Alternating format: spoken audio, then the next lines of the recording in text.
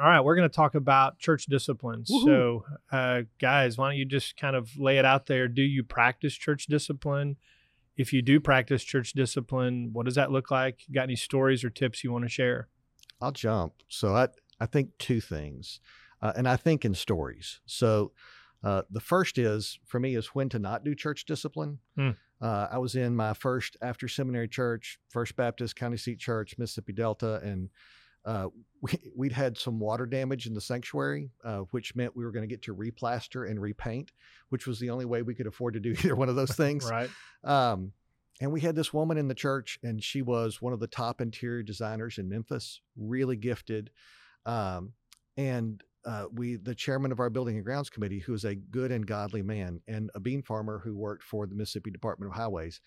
And he was going to pick the colors for the sanctuary because he was the chairman of the building and grounds committee. And his position was, those colors were good enough for my grandma. They're good enough for us. Like, we're not changing. And I thought, we have these really gifted and capable people, and here's one of them, and we should at least let her have a shot. And so he and I were bowing up against each other. And I remember calling my father-in-law for counsel, like, how do I get him to see this? And he said, let me get this right. You're the new pastor. You're going to go to war with the chairman of the building and grounds committee and the chairman of the deacons over what color to paint the sanctuary. Right. And I said, it doesn't sound nearly as good when you say it as when I say it. Like, some of it is a matter of all the things that bother me.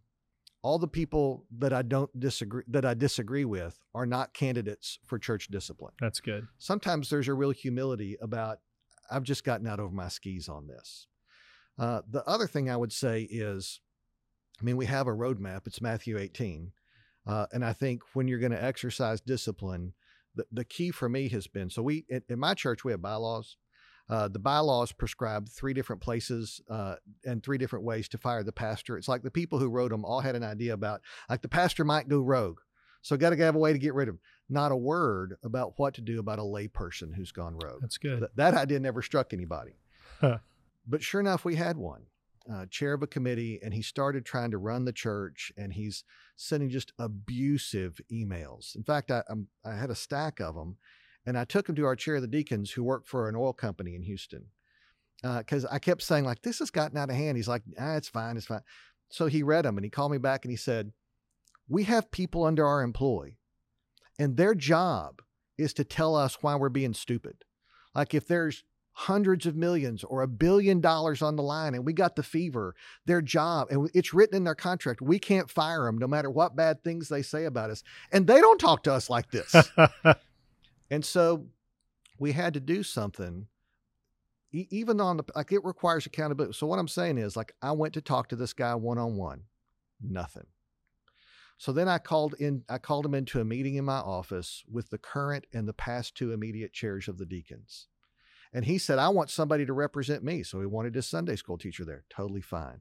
And we met in my office, and we said, here's what you're doing wrong. And those deacon chairs said, there's no formal way to do this in our structure, but we believe we have moral authority in the church. And he refused to repent. He refused to recognize what he was doing was wrong. And so they said, at the next deacons meeting, the 3 of us are going to make a motion to have you removed as a chair. And you can come and you can fight if you want to, but the next step in the Bible is to take it to the church. And that's what we're going to do.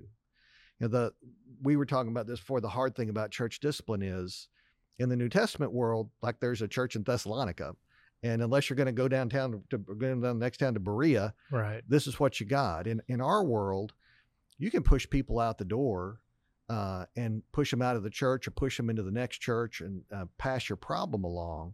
It's really hard to do redemptive and restorative discipline. Yes. And I find for that, it's humility, it's small rooms, it's trusted leadership, and a lot of prayer.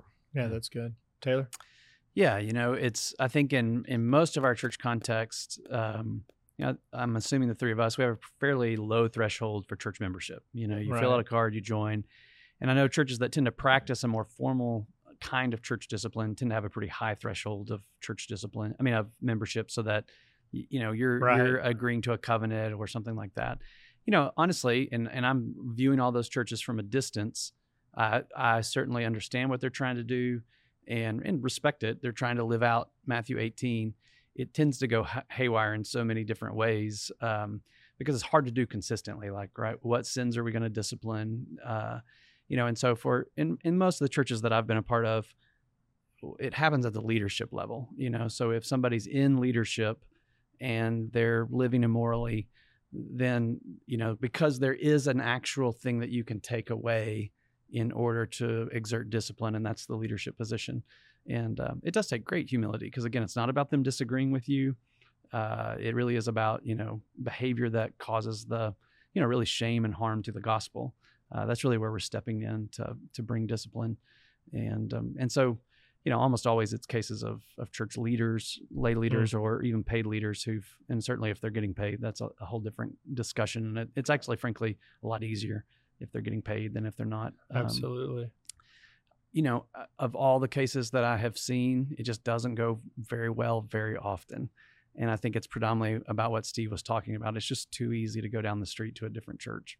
Yeah, I was going to say our church is probably a little different from y'all in the sense that we have a membership class, but our covenant is not something like you were talking about, Sandlin. It's more like, hey, we'll attend, we'll serve, we'll give, those, be discipled, that kind of thing. But we do the membership class just to kind of give a better, understanding of who the church is. So I think maybe we have a little more structure around that, but it's still very similar to what y'all are going to say. But my experience with church discipline has been that the best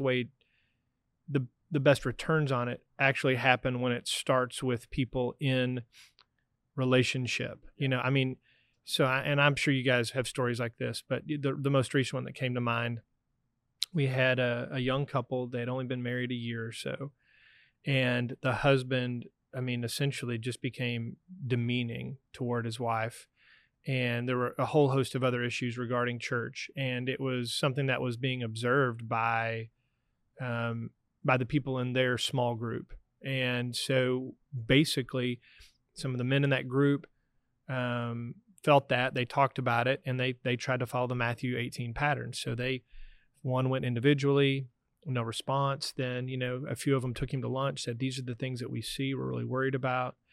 Now, as we've already said, he refused to hear that. Yep. and just left the church, and sadly ended up leaving his wife.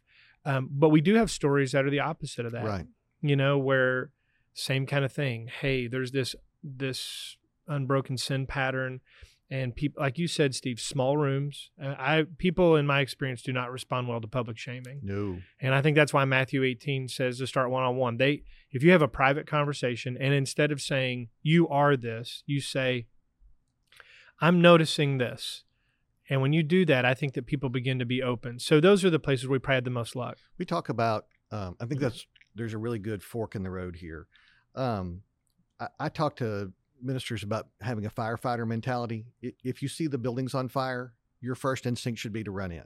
Exactly. And if that's not your instinct, you're probably in the wrong job. Right. But the fork is the difference between pastoral care, which is going to stay individual, and church discipline, where there's this escalating and increasingly. So we had a couple in our church, and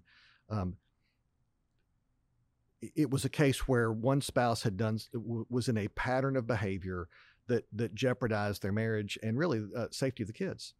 And they had separated, and I found out about it. And so I just started meeting with them both individually. Mm-hmm. And my pitch was, even though like there was one spouse clearly had done something, the pattern was there. But I didn't say I'm on your side or your side. I said, my job's going to be to take the side of your marriage. And neither one of you believe the marriage is going to work right now, but I'm going to believe your marriage is going to work until y'all believe it. I love that. And my second counsel to him was, if you had to make a decision today, and the decision would be to get divorced, then don't make a decision today. Right. Let's just give this time, and just sitting, listening, praying. So often people come to us and they're already exhausted and they've already quit, and they just wanted, I just wanted to check that off my list. But we caught them early while they had energy. Exactly. And just helping them wait, they came back together. And it's such a beautiful testimony to repentance and change and grace and strong in the broken places. But there was no future path where if the one spouse didn't change, I was going to bring 2 more ministers, or we were like, Right. that's, so I guess part of my counsel is like, be bold in pastoral care where you know it's never going to expand, and be humble in church discipline where you have to change a pattern, but there's a process of expanding and more public work. Yeah, and the thing I would just say is, what I've heard from all of us, the goal is always restoration. Absolutely. You know, if the goal is I want to win this argument, then you're on the wrong path. Because I love what Jesus says in Matthew 18 is, and if they won't repent to the church, treat them like a tax collector or a sinner, which are the people Jesus hung out with. That's Right? right, Like he's exactly. saying, just assume they never really understood any of this anyway, and go back to Exactly. square one. The word Exactly. wasn't kick them into outer darkness where there's weeping and gnashing of teeth. Right. It was start over. That's good.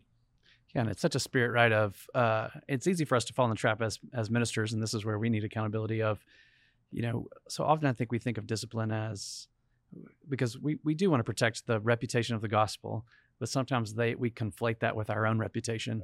And so what we're really worried about is what these people are, you know, what does this say about me? And so it's really having that humility to say, you know, that it's my reputation is not what's at stake here. You know, and how can redemption, because really the stories of redemption are what bring really attention to the gospel, because there's so little redemption in the world. And so what does it look like for people to have genuine difficulties with one another, even to sin against one another and forgive, and to model that forgiveness? I tell people all the time when they join our church, look, if you join our church, stick around long enough and we're going to make you mad, and you're probably going to make us mad. And that's just going to give us opportunity to live out the gospel, to learn what it means to Exactly. forgive. You know, there aren't perfect churches and there aren't perfect people in churches. And so as long as we're living life together, we're going to sin against each other. And that shouldn't be a reason for despair. It should be a reason to lean into the gospel message and to practice it in our daily lives. Love Yep. it.